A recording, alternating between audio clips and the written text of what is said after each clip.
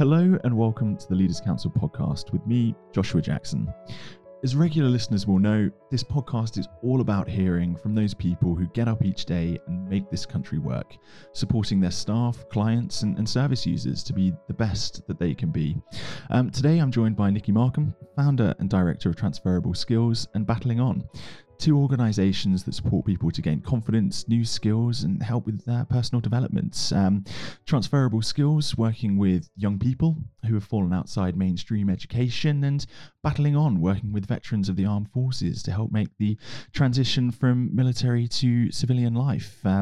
Both of those, having had to adapt very much to circumstances over the last 18 months, some more recent, than others. But, Nikki, how has everything been? Challenging, to say the least, over the last 18 months. We've pretty much been fighting a rearguard action. We've seen a huge increase in numbers, particularly within the veterans needing support. I've never seen anything like it. Primarily, we're based on the Devon-Cornwall border, and within Plymouth, the main services, Help for Heroes and the Royal British Legion, unfortunately closed their centres during the COVID period and have subsequently announced that they are remaining closed permanently.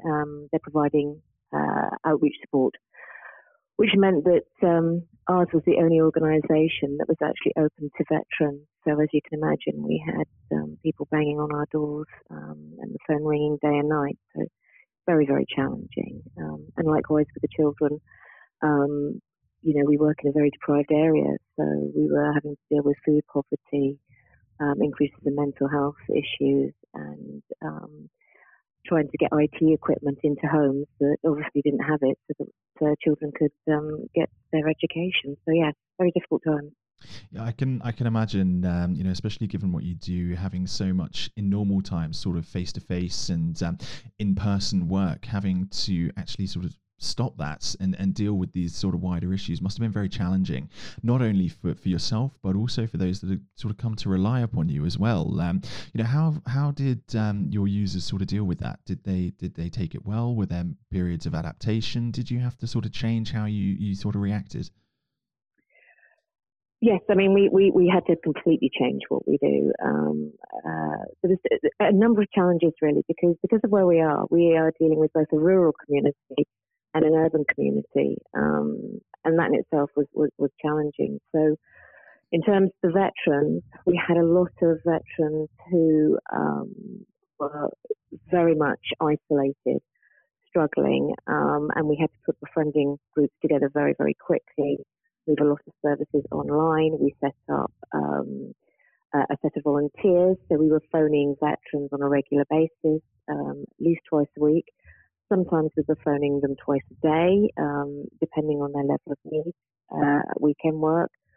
So from that point of view, very difficult. We were also sending out food parcels and activity sets. I think we sent out over 500 parcels which contained jigsaws, models, growing kit, art kits, to just try and help people fill their time in a constructive way. And then we do Zoom lessons to support them. In terms of the rural isolation, we had a lot of people who were frightened to access public transport. So getting food to people was also a real problem because they were going out. And a lot of the kids that we work with, young people we work with, are classed as vulnerable. So there was a huge challenges around the social norms of, washing hands, disinfecting, mask wearing, which a lot of autistic children in particular just couldn't come to terms with. So parents were really locked down. So it was very much a time of adaptation and innovation, moving lessons online, following the phone calls, actually sometimes in person, dropping off parcels and standing at a distance and making sure that they had everything they needed. So yes, difficult. And you bring up some interesting points there. The people that you're working with are classed as in that vulnerable category, whether that's from a sort of a physical or mental disability, whether that's from having to adapt to different ways of life and dealing with, especially in the veterans case, the mental issues that come along with the transition from military into civilian. Do you think that there was enough sort of supports for your organisation from local council, from other support users, from governments to be able to give you the necessary tools to adapt, or do you think that was something that was sort of lacking a little bit? That's a sort of double-edged sword, because there was funding. I mean, we did take advantage of the loans because we had to. We had to get more staff in. We had to, obviously get equipment and things like IT equipment we had to purchase to get out to individuals. So there was some help, but in terms of the armed forces and particularly veterans, woefully lacking. Even now, it's quite interesting what's happening. I mean, the government, under the new sort of funding they announced, was 2.7 through Op Courage, and another 5 million that they want to put into the armed forces sort of mental health teams. But to give you an example, we have a TILS team, which is the mental health side of the NHS, operating in Plymouth. So they've got some absolutely fantastic practitioners who I can't speak highly enough of. But unbelievably, they don't have a centre or a office to work out of. They're transient. So, if you're working with people on the streets or who have drug or alcohol issues, it becomes very difficult to find places to actually work with them. And obviously, it used to be that they could meet for a coffee or what have you, but obviously during COVID, everything locked down, that was an issue. So there is a lot lacking. 5 million won't even touch the size of what we're dealing with. To give you an idea, on an average year, at any one time, we'd have about 10 to 12 veterans that we were supporting. Yeah. We have now in excess of 90 incredibly complex needs. Drugs, alcohol, homelessness, domestic violence, coming through probation, suicidal, self-harmers. So it's a big problem. And unfortunately, the answer seems to be in technology, and part of this 5 million is investing in more user-friendly apps and websites, what have you. But I can tell you, working at the front line, the veterans in crisis don't use apps, they don't use websites. They want face-to-face, they want to be able to look someone in the eye, and half the problem is they're sick of being transferred from one organisation to another. There is no holding the hand the whole journey, and that's where the money needs to be invested at grassroots with people that are actually working and talking with these veterans, and not in systems with the larger charities that have basically moved everything online. Yeah. What's happening with the government funding is quite interesting. A lot of the bigger charities and organisations are sort of complaining that they haven't been able to get out and do their fundraising.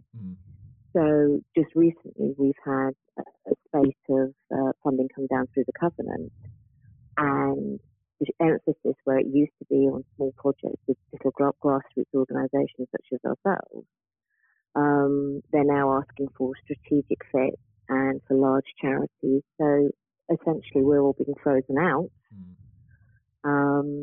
of some of the funding that was so vital to veterans. That said, the Armed Forces Community Fund Trust has been amazing, but they're not given enough money by the government to support everything they want. Absolutely. And given the fact that you've already said that some of the larger aid organisations, Help for Heroes, and are shutting down or not reopening their centres around you, it must be quite disheartening, the fact that you're not seen as a big enough organisation, whereas in actual fact you're the only one in the area. Has that been a struggle to sort of come to terms with, the fact that you're not being recognised on the level that you should probably be? I think it's a strange one, because locally within the Southwest, and indeed up in London. We are recognised. We've won multiple awards for our work.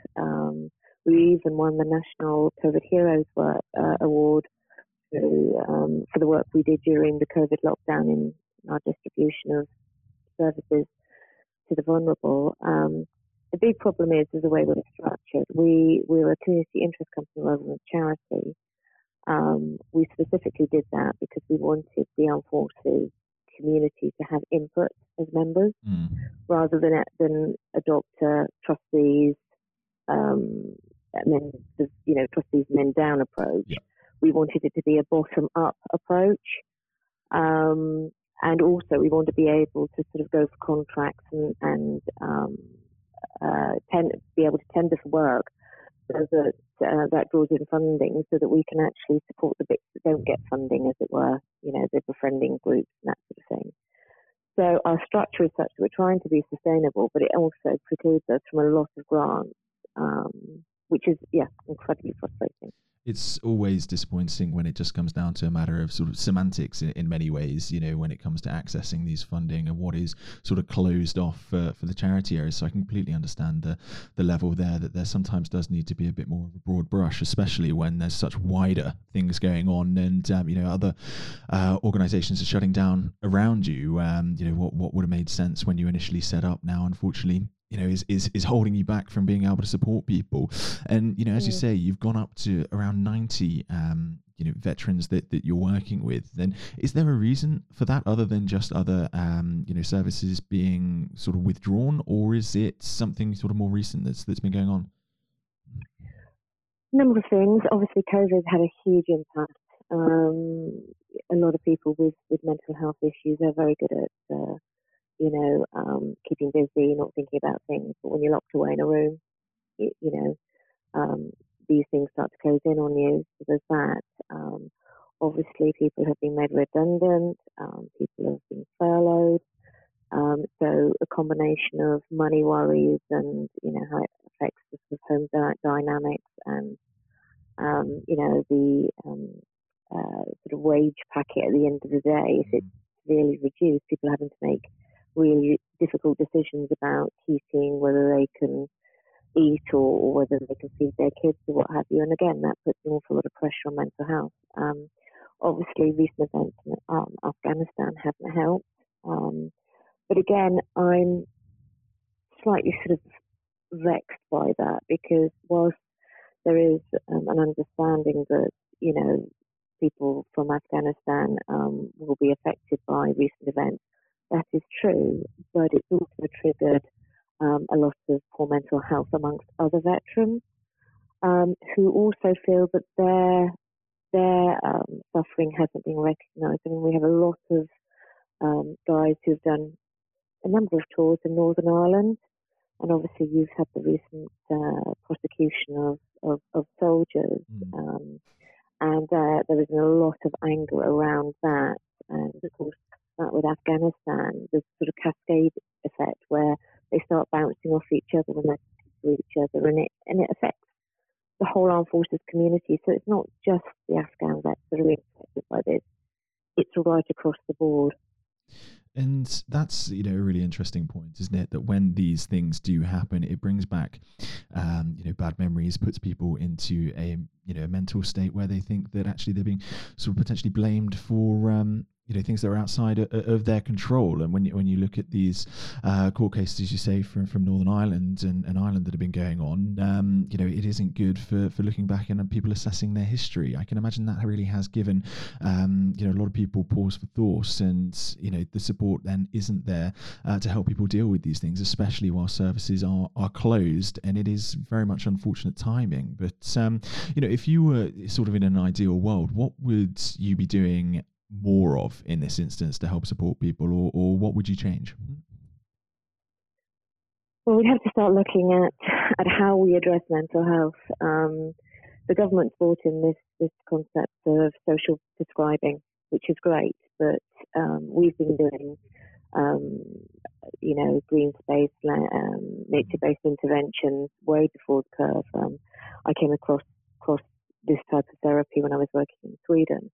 So we've been delivering it since 2011, and I've had to be sort of providing that through grants. Now the government's brought in this, you know, prescribers, social prescribers, but they're not backing up with funding. So what they're trying to do is move the onus from the NHS and the counselling systems out into the wider community, the third sector, but they're not following it up with funding. So to give you an example of how short-sighted this is, a counsellor will charge anywhere between £60 and £80 per hour, and let's be, honest, they probably see about 6 clients a day because obviously they have to write up their notes. We can actually work with 10 to 12 people for half a day and see significant improvement, but we've got no funding. So with minimal investment, we could move a lot of people with mild to moderate mental health issues off government, off the NHS waiting list and counselling waiting list. But it needs to be backed up. Strategy needs to be thought through far more clearly.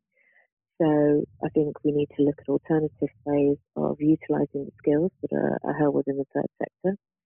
I think we need to look at investing more in alternative approaches to supporting people, because quite often people are driven into poor states of mental health by sort of external factors, housing, food,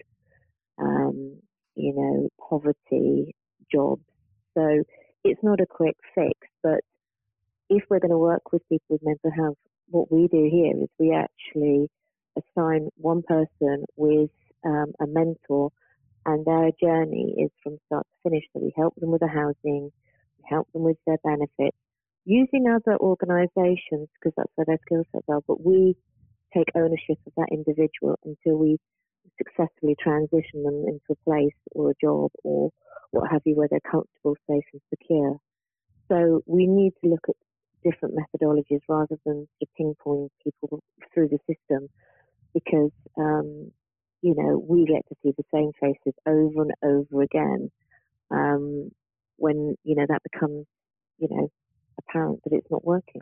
It's the same story over and over again, isn't it, when things go down the sort of bureaucratic route, that there does need to be changes, funding needs to be there, and these programs do need to be expanded and actually followed through upon. You can see it across the care sector, both for people that are working with the elderly, those that are working with youth, and now again with veterans, that actually there seems to be a bit of a governmental disconnect in many respects from what it's actually like on the ground for effective help and effective organisations to what the government is actually able to do with their own sort of council-led users. And it is something that is going to take a radical shake-up, but I think there's going to be a lot of sort of pushback of giving funding to private organisations, as there sort of always is in these respects. But it's good to hear from you as somebody that runs a number of organisations, different skill sets, and has a huge amount of experience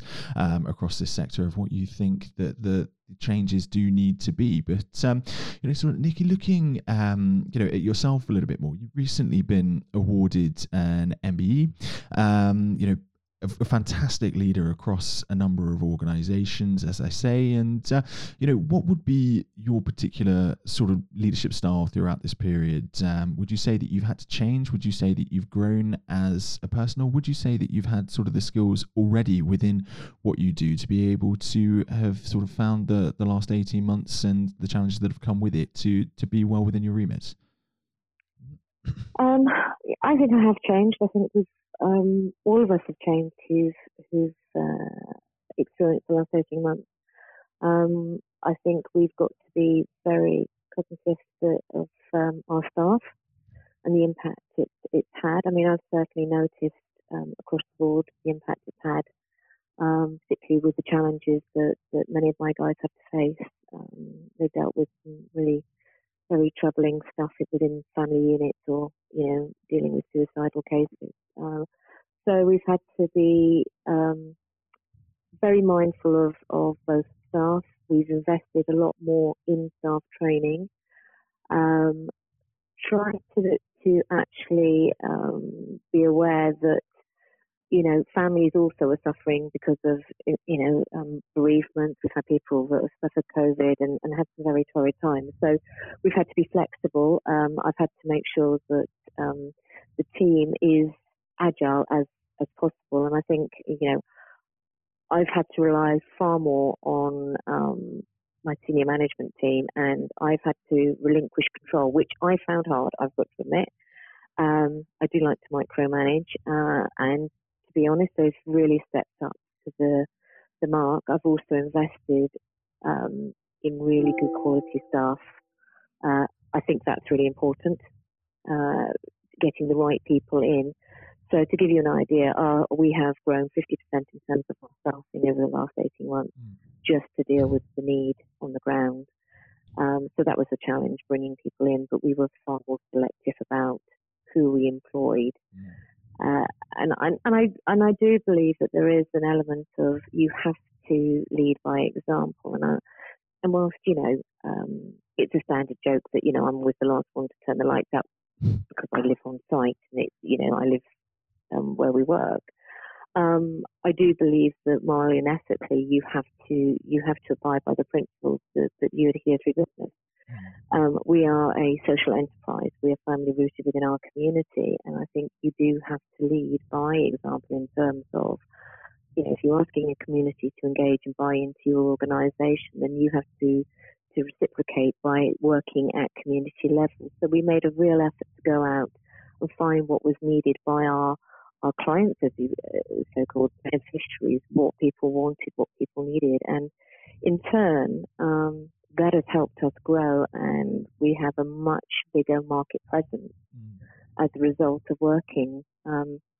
We've had to be very innovative in our approach and very flexible. And I think these are all skills that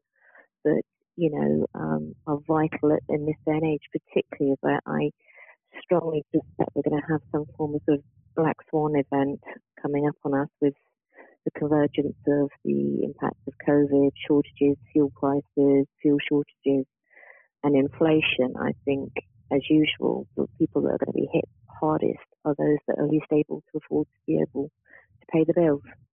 Well, that was all very, positive about the team building and, being able to sort of give a little bit more, less of that control, give a bit more control to those around you, expanding the team until, you decided to say that we were going to have a Black Swan event coming up. And whilst I do very much agree with you that things are converging, I don't like to think about it, to be perfectly honest. It's, something that needs to be planned for, but let's hope that, that doesn't happen. There's enough that's going on as it currently stands. But obviously you work an awful lot with volunteers as well. Do you think that over the past few months that volunteers have been stepping back or wanting to sort of work more rather than sort of the paid team, the employed team? To begin with, we had a big influx of volunteers, but as obviously lockdown progressed, we had a bit of volunteer fatigue, which is inevitable. And then obviously as the market started opening up, we're sort of dropping off to get employment. But what we've actually found is that we've invested a lot in training with the volunteers, and we've sort of banded them. So we have those that are in a position where they are retired or local and they can give more of their time because they work flexibly. And then we have people that are light touch, so they have a specific interest. So we opened up to dementia groups and to the elderly to try and reduce social isolation. So we have people who have specific interest in that. So we've given them the training and empowered them, and they actually then regularly contribute.